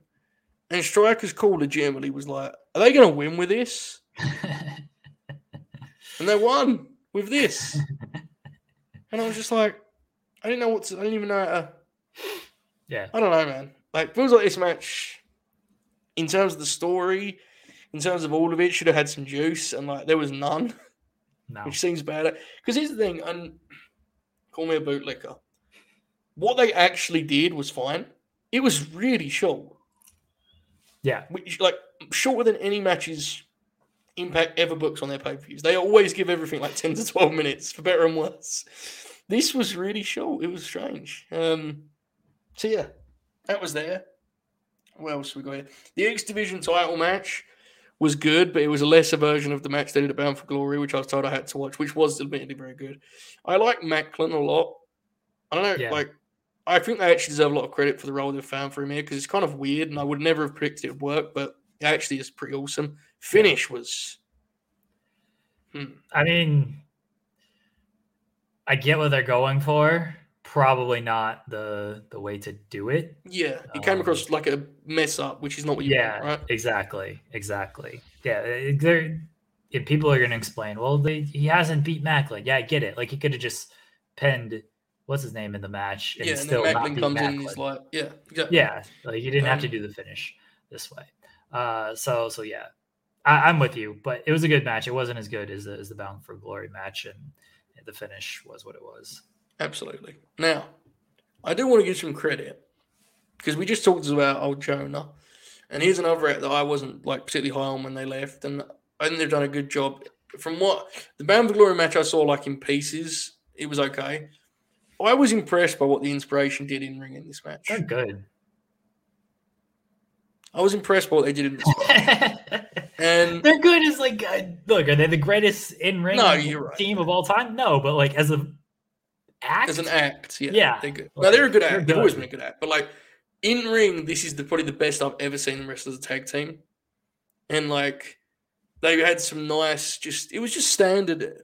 Impact structures their matches quite tightly, generally speaking, and they're benefiting from that. Because I had some concerns that when they left, the fact that you could just do what you wanted almost would hurt them. The fact they're an Impact, they actually is a perfect fit with them, which we all kind of believed anyway, right? They can do the cutesy backstage vignettes that everyone loves. Then they can go out there and have sound tag matches, which what this was. And they were good in this match, man. Like, it's the best I've ever seen Jessie McKay wrestle in my life. Cassie was good. They had some snappy heel stuff. They worked with some focus, with some intensity. It was good shit. Good for them. And like the act is, I agree. The act is kind of money if we're being real. You know, like there's something to be said for it. As like it does feel like they're bigger stars than most put on the show. Which, based on the tradition of Impact Wrestling, I give that about 3 months until they feel like every other person on the show. If you don't believe us, just listen to what we just said about the Good Brothers. Bless. Can only do so much. Here's what it is. But good for them. It really is a promotion that's almost like built to their strengths, which is hilarious. I watched the pre-tape before this match, and I was like, of course, this is what they're doing, you know? Like getting locked in rooms by the decay and shit. I was like, It was good. It was good. Good stuff. Anything on that, Jeremy, on the Inspiration that you just deemed good? No, I'm with you on that. Like, I think they're a good act. Are they the best in ring? No, but they don't need to be the best in ring. I agree. Like as an overall package, I mean, you said it. They feel like a bigger deal than anybody else on the show. That takes talent. I like that. Absolutely. I like the they should have main evented. I did not see the 2 pre-show matches, JJ. The show's 3 hours long. Now, Eric Young's back. I like Eric Young. Happy for him to be back. They just had a steady tag match. They worked to the Rhino hot tag. That's what I mean by structure. They're pretty tight with that. It was fine. VSK looked good in his match with Rich Swann. This was like, felt like a TV match supporting a bigger angle, which I get you have to do when you do monthly specials. It's difficult. The last little stretch was quite good. Morrissey and Cardona, we touched. Anything on those extra matches, Jeremy? VSK, Rich Swann, Violent by Design, any of that stuff? Nope. Fair. All right, well, that was TNA Turning Point. Sorry, Impact Wrestling Turning Point. It was a nice little show. I didn't dislike it. Montel says, what is your guys' overall take on Impact as a promotion these days? I think they are... How do I answer that? They could be doing worse. They're hard to kill, Joseph. You heard that? They're hard to kill, yeah. Yeah. I think they have some nice pieces. I think that the television situation is obviously not ideal. I think personally, and people may say I'm being a dick or being mean, but I think it's like the difference in hype is very noticeable since Kenny dropped the belt. Yes. Which I would suggest seems bad. That's not all their fault. If AEW wouldn't play ball, I get it. I understand it's difficult. But, like, it's a nice little wrestling promotion that needs a couple guys that I really buy as, like, main event wrestlers. I don't know if they're going to... I can't believe I'm doing this again. I don't know if they're going to get Bud Matt. Oh, Joseph. But... Joseph, no. We're not doing that. JJ, okay. I'm not sure. He wrestled on the XPW show, so like I don't think he's hurt. He just wrestled this month. He's a hilarious one. He doesn't do anything in Impact. Yeah. He fucking rules. Imagine having Willie Mack and just having him as just a guy while you push. God only knows who. Anyway, now, I have a funny story to tell. You see young JJ in the chat. Yes. TNA bootlicker. Factual. He has been embroiled in quite a feud with our friend the Confirmed Shoot, who publicly fired him on the Late Night Grin as the head of Late Night Grin PR. He's now only the distraction. He has been banished from the Late Night Grin office. And the Confirmed Shoot woke up on Sunday morning to an I Won clip in response to this video. And Shoot immediately assumed that Bud Matt had debuted on TNA Turning Point because obviously why else would you send a I Won? I can tell everyone that 2 days later, Confirmed Shoot still does not know why JJ said he won. Doesn't have a bit of understanding of it. Doesn't know it was in reference to Jonah. So if you can tell me that, JJ, I'd appreciate it. I'll tell him. So yeah, I mean, there's a lot to be said for that. I assume that it's just Impact Turning Point happened and JJ was fired up about it. That's probably that's legitimately what it probably is. He's about to answer here in a second once the video catches up, but I assume that's what it was. It's just that's what happened. Thanks. I did want to talk about another thing that I meant to bring up with O'Neal, but to me, it's like, no, it's like such not a big deal that I forgot about it until now. Were you disappointed that The Rock didn't show up at Survivor Series? Can I be totally honest here? I couldn't give. It means so little to my life, Dwayne Johnson showing up. I couldn't care less. I think objectively they are buffoons for doing what they did and making people expect The Rock, the biggest star in the world. But like me personally, I have no interest in seeing Dwayne do his promo. Like that's just me. I'm not saying that's right. Like it's a big deal, but I have no interest whatsoever in seeing him do a Rock parody in 2021. I'm sorry. Do you care, Jeremy? Like in your heart? Like I mean, seriously. Like if The Rock showed up, I would have been completely fine with it. I like The Rock. He's great. Sure, I like him too. Yeah, but I mean, the last time he was on television, that segment with Corbin.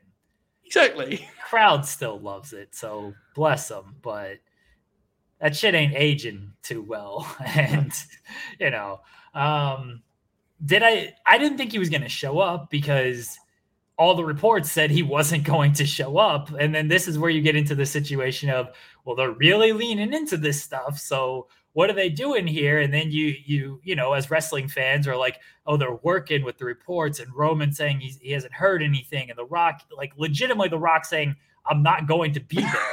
Like he's Magic Johnson. And like, these are real comments and people are like, oh, he's showing up though. They're working, brother. They're working. And like, that's how people think. Like, I didn't think he was going to show up, but was I intrigued at the end? I was like, oh shit. The Rock's going to come out. Yeah, they sold me on a little bit of intrigue. And then when it didn't happen, I was like, well, you know what? They said it wasn't going to happen, so I can't be too mad that it didn't happen. Look, man, it is objectively funny that they did like a whole tribute show to him and he was just like, I'm good. Dude, I'm sure there's, reasons, but like it's funny. He was filming in Australia. That was the report that came out beforehand that he wasn't going to be able to be there because he was overseas. Well, they couldn't get a video package, man. Like they couldn't get a video package from The Rock, like just a message. They couldn't. The Rock's on Cameo. Hold on, is The Rock on Cameo?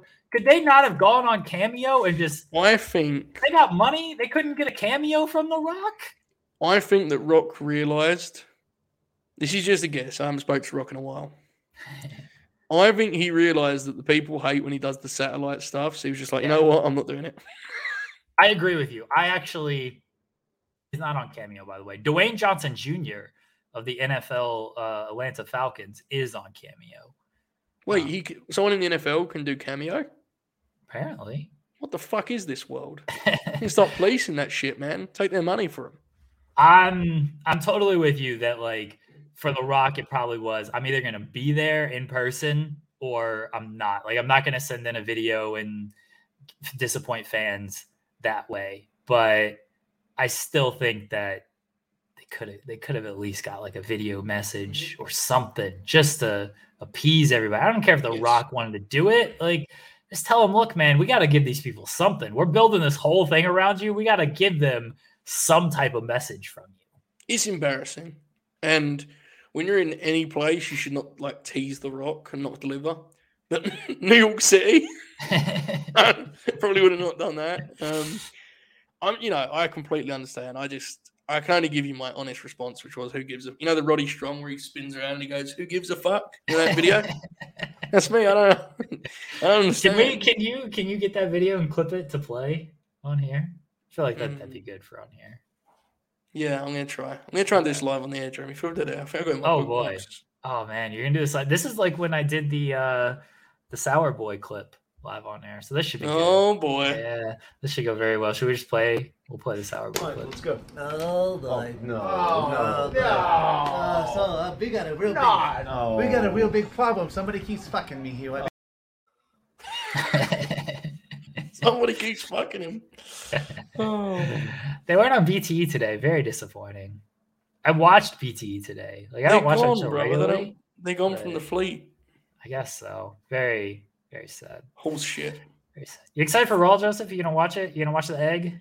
The conclusion to the great egg mystery. I think it's like gonna wrap up tonight. Like it's just gonna be a 24-hour bit that they're gonna do. I wish they'd stretch it out until at least like the Rumble, but I think they're gonna wrap it up tonight. Very sad. I'm not gonna watch, but I'm gonna pretend. Someone in the chat, I haven't got it in my bookmarks. Tweet me the Roddy Strong. Some one of these lunatics will have it. Just at me and then put the clip and I can download it. Thank you. Dave D says BTE was good today at the end. I agree. I like that segment with all the elite guys. You didn't watch it, Joseph, but Adam Cole. I want to give you some BTE lore here. Let me give you the show. The BTE actually started with your favorite, Joseph. Story time with Adam Cole, baby. You love that. You love it. Admit you love it. Admit you were wrong about Adam Cole. I love it. Adam Cole handed Kenny Omega a Monster Energy drink, and this is how Cole died when he signed with WWE. He drank a Monster Energy drink, and Omega was very worried that he was going to die if he drank this Monster Energy drink. And one of the Jacksons, he drank it, and he choked. He almost choked. Everyone thought he was dying. One of the Jacksons was like, "Oh, I thought Kenny just signed with WWE." And then Cutler said, "I thought Kenny died like Adam did." And they yelled at Cutler. It's good shit if you like actually watch it and you know like the BT lore and everything. It's good stuff. You seem very impressed by it. It's good stuff. Was The Rock on BTE? No, they didn't tease him either. They should have. They should have teased The Rock. Been great. And then they should have bought a cameo from The Rock. Do you think they could get The Rock to do like a cameo on BTE? Do you remember when he was doing Instagram Live and someone was like, "Do you watch AEW?" And he goes, "Oh." Remember that when he went, "Oh, yeah. Of course I watch AEW." Do you remember when he watched NWA? Didn't he praise like NWA? Yeah. I swear he old did school this shit. Man. This is the shit I grew up on, man. I swear he did Good that. job, BC and NA. Killing it over there in NWA. God, he's fucking hilarious on Twitter. Rock rules. He's just fascinating. Like, there's real evidence he's not a real human being anymore, and he's like a cyborg. I saw that like from 2001 to 2021, like how he transformed. Yeah, I saw that shit. Built to corrupt cinema.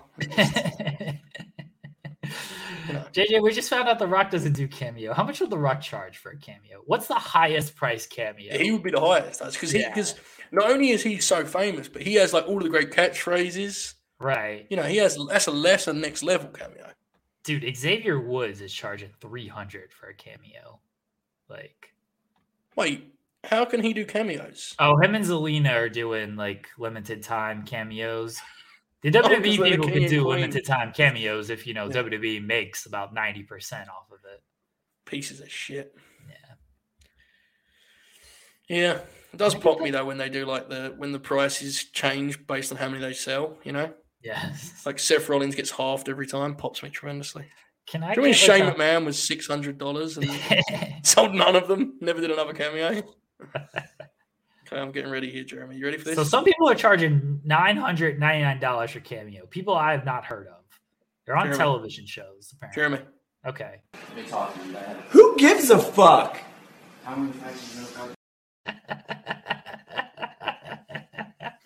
Oh, wow, man. Dave, thank you for that. That's incredible. What a piece of art that is. One of the great. So now if he came out, if you'd have hit smell what the Rocky's cooking and Roddy Strong came out, I'd have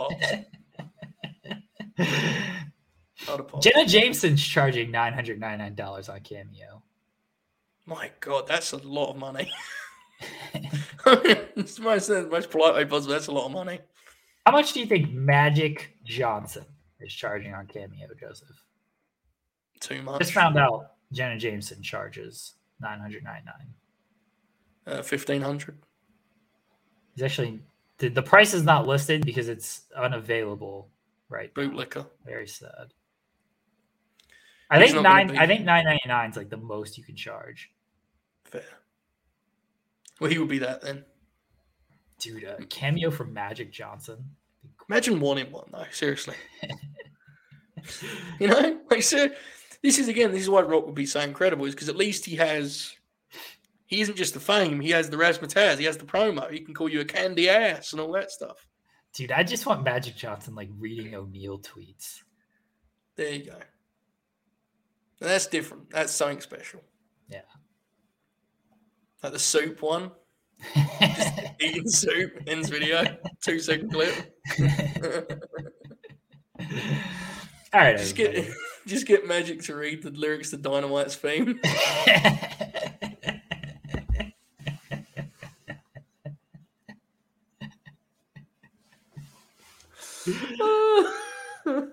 Men on this. Oh, fuck. All right, everybody. We've done an hour and a half for some reason. The schedule is going to change slightly this week. There might be some bobber chats. I didn't really promote it because I still don't like saying that word. It's weird. But I'm assuming because JJ brought it up, he left something. If not, JJ, then what are we doing here? He did. JJ did say, I don't know. Some of these, I don't think any of these are. No, that's okay. Oh, sorry. JJ says, hello to my favorite Big Stars. Turning Point was very good show, which The Rock approves of. Jeremy, enjoy your vacation. Joel, I'm glad you've come around with the TNA content. And Bob, is it time to say Fed Dead? Much love. Oh, I didn't ask Bob, but he's not going to say Fed Dead. He won't do it. Easy says, for the last 6 months, I've only watched WWE pay-per-views. But after last night, I think I'm done. Also, I really expect them to be tone deaf to have Vince say, tell them if I don't get my egg back, they're all fired. Very possible. That's the cycle. Is you go to pay-per-views and then you just eventually realize there's no fucking point and just give up. Yeah. So congratulations to you, man, for getting across that bridge, because I got a couple months ago I did that, and it means that I can return to Twitter to multiple DMs saying Fed Dead and not even know what they're talking about. It's a blast, man. You can have fun, so enjoy the ride. All right, let me kind of let everyone know a little bit what's going on. No Twitch this week unless Joel Pearl's running it, so probably no real Twitch stuff this week. Tomorrow, Joseph, Jensen, O'Neal going to do some TNA stuff, right? Yes. I may be slightly late because my viewing of Rocky IV, the recut, has been delayed to tomorrow night. So I may be slightly late, but I'm running the stream so everyone can wait for me. Maybe 10 minutes late is what I'm talking about. So tomorrow we're going to watch some TNA. Jeremy's not here, so we'll do that. And we've got some YouTube. We're going to put little YouTube plays together, maybe an hour and a half, throw it in the chat for you guys to follow along. What else is happening? Wednesday you're going to be with us. You can carry on now, Jeremy. That's all I'd say. Yeah, Wednesday, Dynamite pre-show. I might be a little late, but I'll pop in for that. Thursday, we do have a new episode of The Distraction. It's definitely live, 100% live, not taped at all. It's going to be myself, Joseph, Confirmed Shoot, and Robert O'Neal for our Thanksgiving edition of The Distraction. No post-show because we want to – Joseph really wants to enjoy Thanksgiving with his family, so we couldn't do the post-show. He's got a lot of turkey to eat. Friday, I don't think there's really anything. And then the weekend, I'll be at WrestleCade this weekend, kicking Cass in the head, hanging out with the Machine Gun, Carl Anderson, and Dax Harwood, and Sting. And Buddy fucking Matthews. Yeah, he's going to be there too. He's going to kick the shit out of Malachi Black. I'm actually really looking forward to that shit, seeing it live. It's going to roll. Yeah. So the weekend, I will be at WrestleCade. And then next Monday, we're going to again do the review show. Is there anything to review? I don't know, but I should be around for a show of some sort next week. I believe your idea was that you guys would just kind of do some WrestleCade, and I would sort of. Yeah, I'll try to get Cass on here, and we'll just kind of bullshit about stuff. Yes. But I'm technically on vacation starting in about an hour and a half until next Tuesday, and I'm going to enjoy it, and I cannot wait. Oh wow! Yes, have a good time. Everyone's in safe hands. Clearly, I won't overdo the clips and the bits. Here. I'm very worried about this channel and Joseph's hands. I'm very worried about other things in other people's hands. Yeah, Jeremy Lambert when he clicks onto tomorrow night's TNA stream. Right, let's go. Oh boy. No. So we got a real big problem. Somebody keeps fucking me here. Oh man, I'm scared. I'm very scared. This website falls apart without me, Joseph. This whole thing just collapses if I'm not around. Sorry to hear that. Fightful Select's fine, but every other aspect of this website just downhill. Seems bad. Yeah, I'm one of the pillars, Joseph. I'm the second strongest pillar. Or as Jim Ross says, one of the pillows. Oh, I have a quick story before we go. My brother he lives vicariously through my action figure collection and pretends he isn't interested. And he has been actively bullying me for the last 6 months to buy MJF or Sammy Guevara, who I want neither of. And I would like everyone to know that today he just bought me MJF and it just showed up and I was just sitting there opening it and he was like, there he is. So my you have it? Where's it's too far. Oh. Now, I want everyone to know though, I'm not getting carried away. Headcanon in the figure fed, he is simply Roderick Strong's mouthpiece and nothing more. Okay? I'm very clear about that. That's very good. Did I tell you my Orange Cassidy figure has a broken shoulder? No. I'm going to get it. Hold on. I'll be back in a second. Depends what the offers are, Dave. I'm open to ideas. It's actually an awesome figure. That's why my brother most wanted it, I think. So his shoulder does not move. It won't go into the pocket. That's fine though, because you can just do the thumb.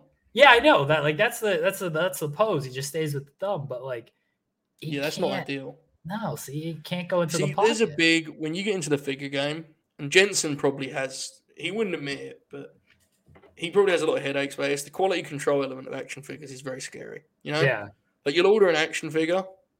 And it'll just have some great big fucking mark on its head, and it's like, that's useless. Throw it away, you know? Don't want to see it ever again. You've got a broken shoulder. Seems bad. Yeah, like his arm is just like in a sling. Like fortunately, like it's Orange Cassidy, so you just do the thumbs up and it's like okay. But if I wanted to put like both hands in the pocket, I can't do that. Yeah, it's not ideal. Yeah. It's very sad when I tried to do it and realized that doesn't work that way. Sorry to hear that. Oh well. Anyway, that's the update on how my figure fed's going. My top star is currently sidelined with a broken shoulder. Okay. She's going out on a sad note, but there you go, folks. TNA tomorrow. We're gonna watch some total non-stop action, folks. Get ready. Bye, everybody. TNA. Say goodbye to your credit card rewards. Greedy corporate mega stores, led by Walmart and Target, are pushing for a law in Congress to take away your hard-earned cash back and travel points to line their pockets. The Durbin-Marshall credit card bill would enact harmful credit card routing mandates that would end credit card rewards as we know it. If you love your credit card rewards, tell your lawmakers, hands off my rewards. Tell them to oppose the Durbin-Marshall credit card bill.